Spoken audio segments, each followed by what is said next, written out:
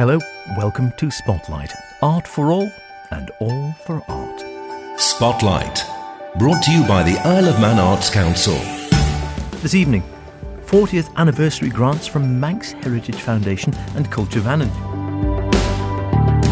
Dolphins in space.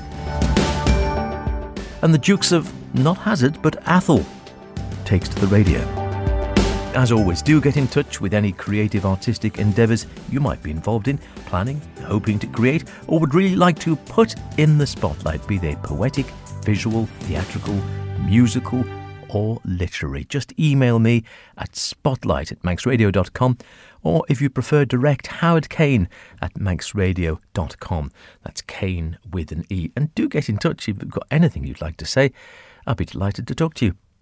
To start this evening, whilst I was down at Culture Vannin HQ the other week, there in the midst of the island at St John's, I was chatting to director Brisha Madrill, who told me of an exciting artistic support project they're running as they celebrate a special anniversary. Well, this is a special grants fund. This is for the 40th anniversary of the Manx Heritage Foundation and Culture Vannin.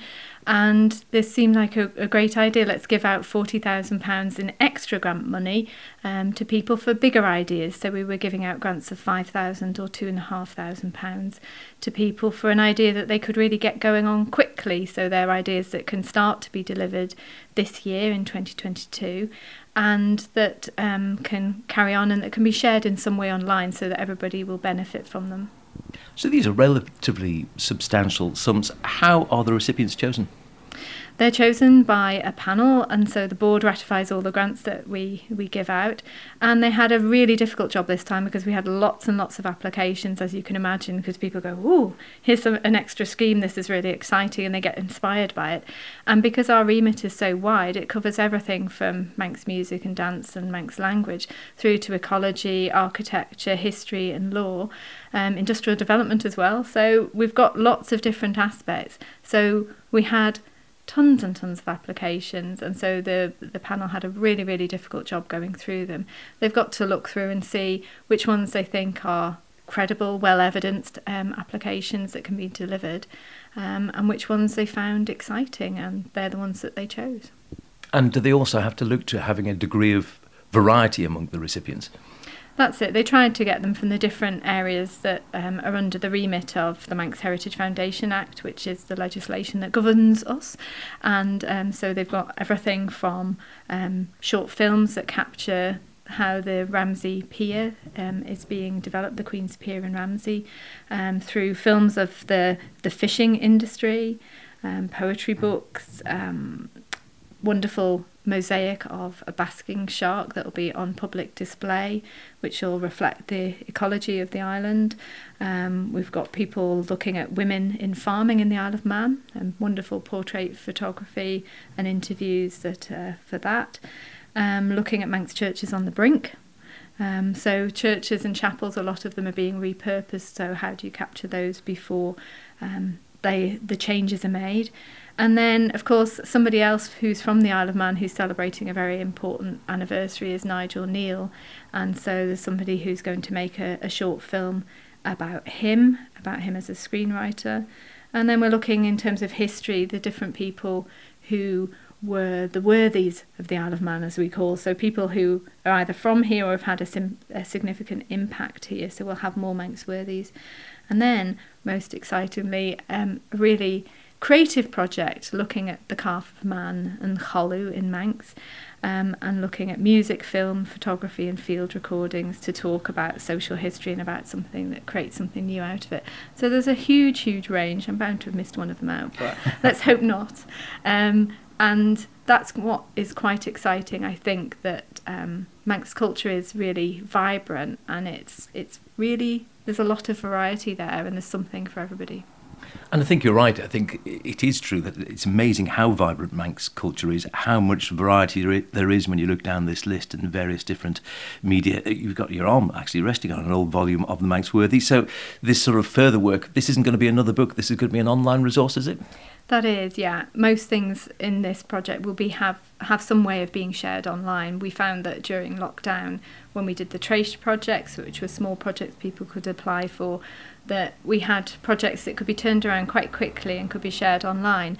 It's a really great way to get it out to as many people as possible on the island and worldwide, because the Manx diaspora is huge and very interested in what's going on culturally here.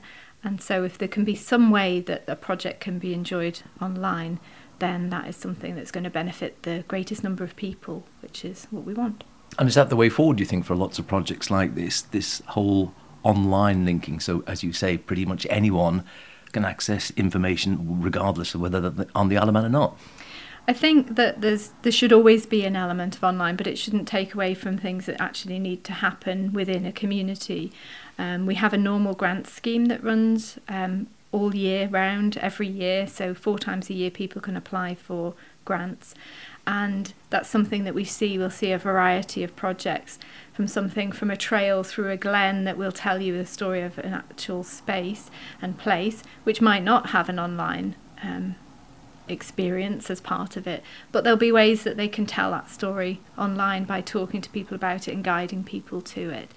But I think it's something that most projects have these days, is some sort of online element, either just to promote it or to actually share part of it, because accessibility and inclusivity is really, really important. And if you put things online, you're making it accessible to a whole host of other people. And what would you say to cynics who sometimes might think, what is the importance of protecting our cultural identity? What do you say to that?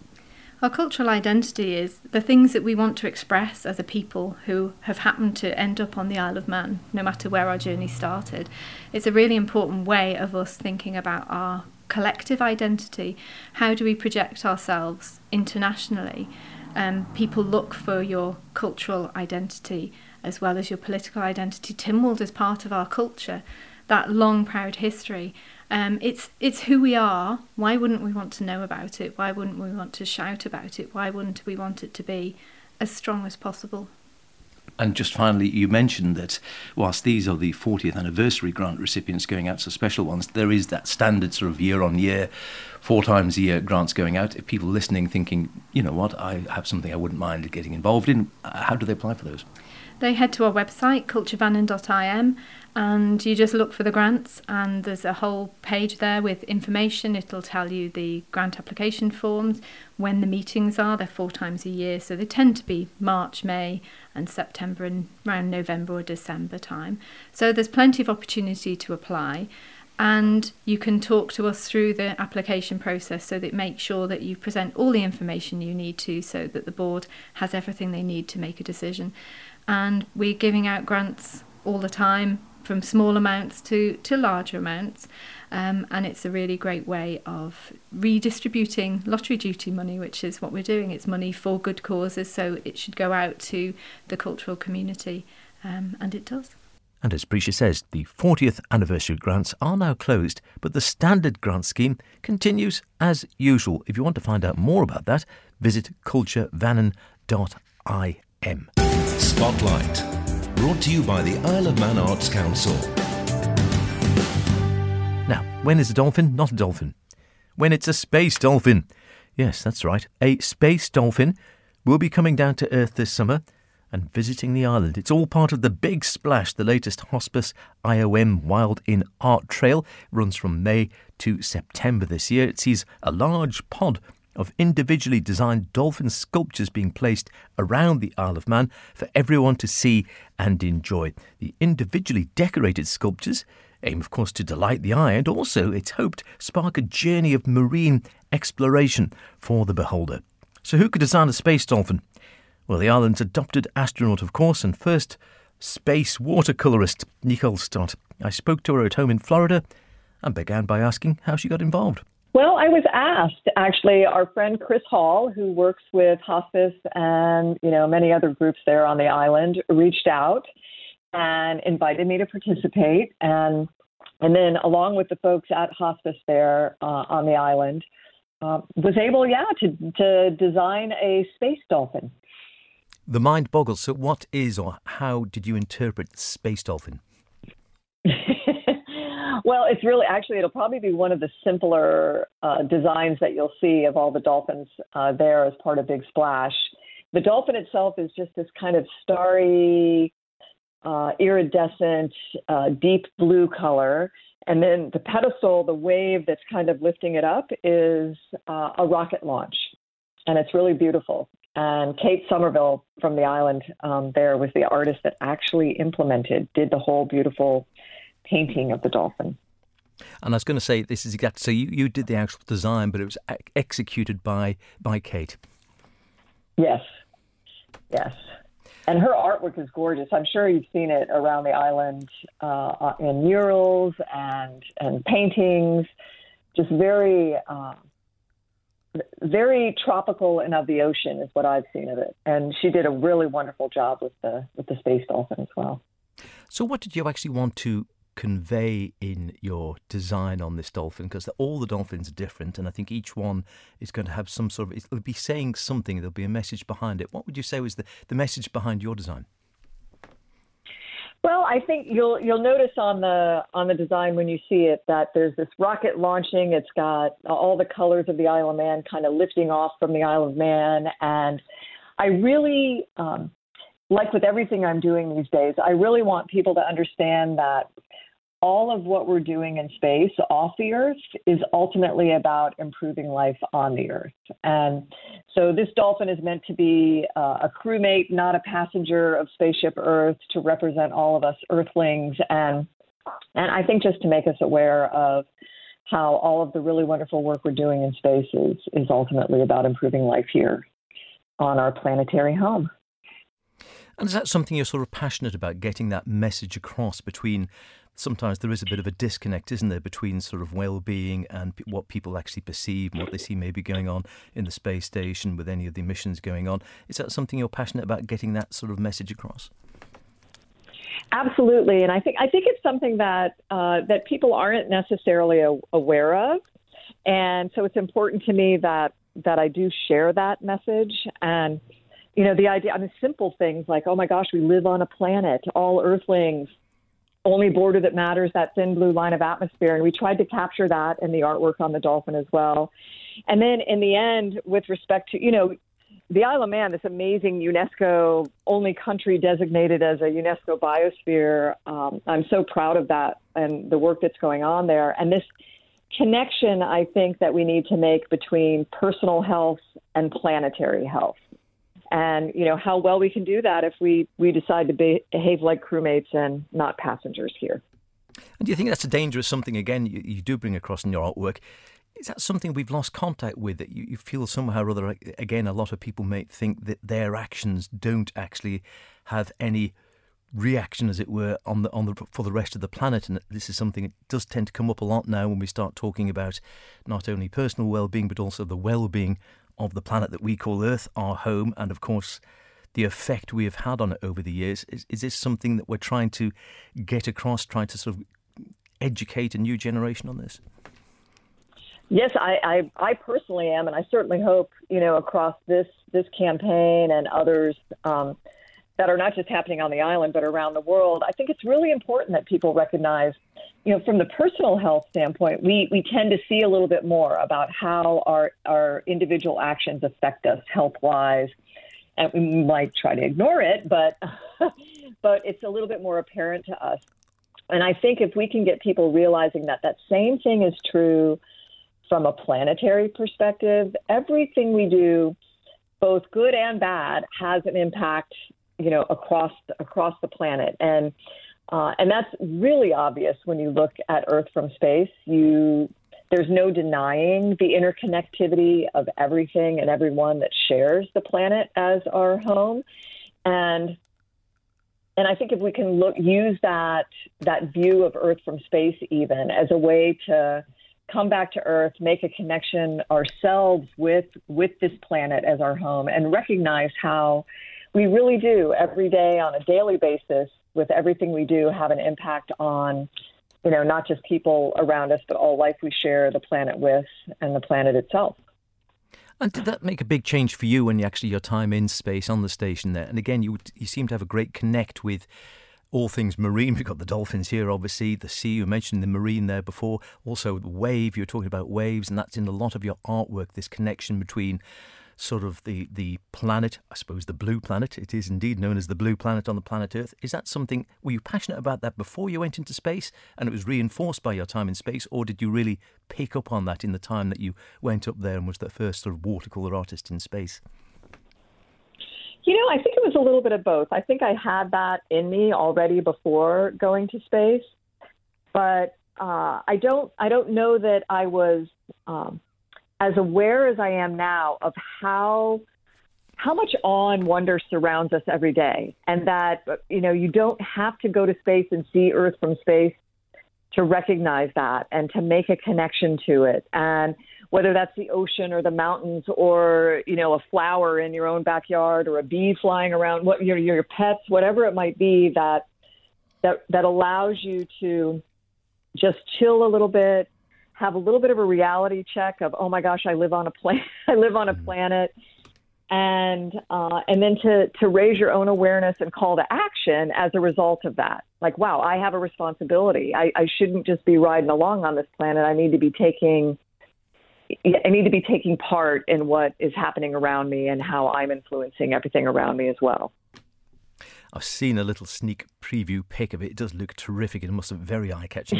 I'm looking forward to seeing it in the flesh. Are you going to be able to have a chance to get over and see your work as executed by Kate in the flesh during the time? I think the trail launches on the 27th of May and runs through until September.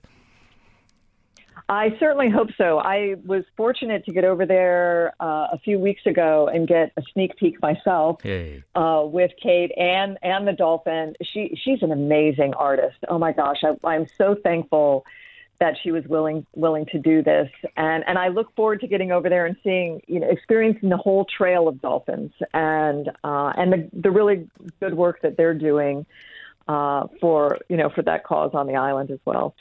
It is. It's for obviously raising money for hospice, but also, again, this educational aspect, raising some of the issues that you were talking about in your own artwork or design on your dolphin and other issues on some of the other dolphins around the trail. They go live on the 27th of May, I think it is, runs through until September. From the top of my head. Now, I can't let you go without just asking, again, we were mentioning you are now not only an astronaut and artist, but also author, a book out back end of last year. Yes, thank you for asking. Yes, it's called Back to Earth, What Life in Space Taught Me About Our Home Planet and Our Mission to Protect It.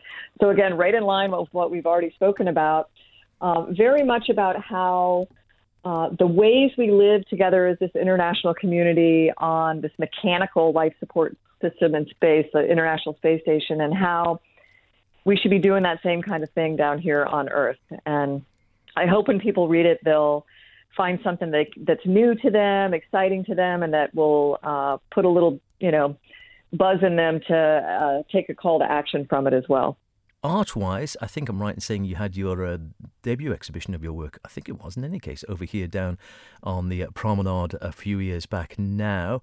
I take it you're still painting and carrying on with further works. Any more ideas for another exhibition or maybe another one on the Isle of Man sometime? I would love to come back to the Isle of Man. I think it was so perfect to have that exhibit there and be able to interact with the community in a little bit different way, not just as an astronaut, but as an artist as well. And I think it was really well received, and I enjoyed it. And it was nice to meet you there too.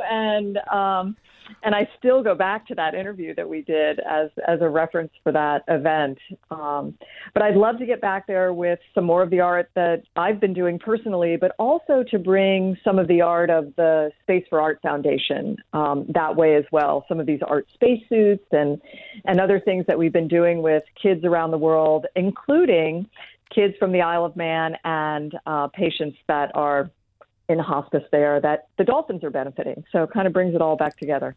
I must have a read of Nicole's book. It sounds fascinating. And look out for those dolphins around the island. Nicole's and all the others. You might have heard of the Dukes of Hazzard, but now the Dukes of Atholl are going to be dramatised. Albeit without the girl in the hot pants, one suspects. The Atholl Papers radio plays, 3 short plays based on stories unearthed from the massive collection of papers of the Dukes of Atholl currently being catalogued at the Manx Museum. Katie King from MNH takes up the story. At Manx Social Heritage, we have an in-house theatre group called Labyrinth History in Action. So we comprise members of MNH staff and also a great group of volunteers. And we've been together since 2013. And what we try to do is use the collections here at Manx Social Heritage or our heritage sites or the stories in our archives to tell immersive theatre or put on immersive theatre productions at our sites. And during lockdown, we were all geared up to do a VE Day production, a Labyrinth production at the Grove Museum in Ramsey. And we'd done loads of work for it. And then lockdown happened and we decided to try and put that work into a radio play. So I contacted you guys and you really kindly broadcast our productions and we really enjoyed it. We'd never done any sort of audio work before with Labyrinth. So earlier this year, we were talking with Gareth. Gareth's with us for 2 years, and he's been doing some fantastic work on the Duke of Athol's papers, which we hold here in the archive, which he'll explain a lot more about. And it's such a fascinating period in our history, and it's a period that, as a social historian, I don't really know much about, and I don't think many people on the Isle of Man really know much about the 1700s or the Manx stories from the 1700s and how we were so intimately connected to the British story going on then. So when Gareth was talking to us about these stories he was uncovering, and he's been writing a fantastic blog, it piqued my interest and we had a chat. And I wondered whether our Labyrinth team might like to look at some of the stories and to create another sort of a podcast or a radio programme based on the stories coming out. So that's what we did. Gareth really helpfully tried to translate these really complicated archives into a palatable, accessible format for us to start to tease the stories out. And that's what we've been working on, and that's what we're hoping to play out on Manx Radio really soon. Terrific. Well, we're here down in the library and we have some of the papers set out in front of us. I have to say, they're stunning to look at. The quality, or at least the condition they're in, is absolutely amazing. Now, this is an immense, I gather, a fairly sizable archive then, is it, Gareth? It is quite large. There's at least around 8,000 items in there. And it stretches from 1736, when the second Duke of Athol first inherited the island, through to the third Duke, who sold the island in 1765, the revestments, and goes all the way up to 1830, when the fourth Duke finally, he became the governor in 1793, and then he died in 1830, at which time the Athol's connection to the island was severed. So does this give a sort of a pen portrait, as it were, if you go through some of these papers? Do you actually get a real sort of feeling of what life was like here on the Isle of Man in the latter half of the 18th century? You learn a bit about the Manx people at the time. They were quite litigious in this period. They were constantly fighting with one another and trying to financially attack each other. And then you'll also learn about the Manx penchant for drink as well in this period. What a surprise.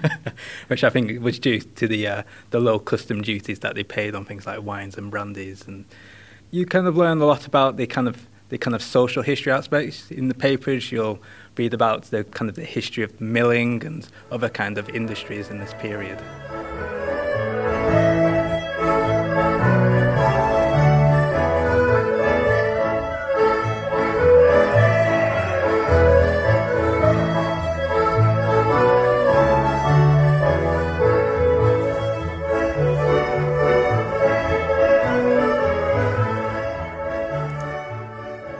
A little snippet of the Duke of Athol's reel. And the 3 short radio plays will be broadcast by Manx Radio on Tynwald Day. Look out for the timings. We'll hear more about those plays, by the way, a little closer to the time. Don't forget, if you want to hear anything again, go to manxradio.com and download the Spotlight podcast. Listen at your leisure. It's still just as good. Drop me a line with any artistic thoughts or ideas. Stay creative. I'll see you next week. Cheerio.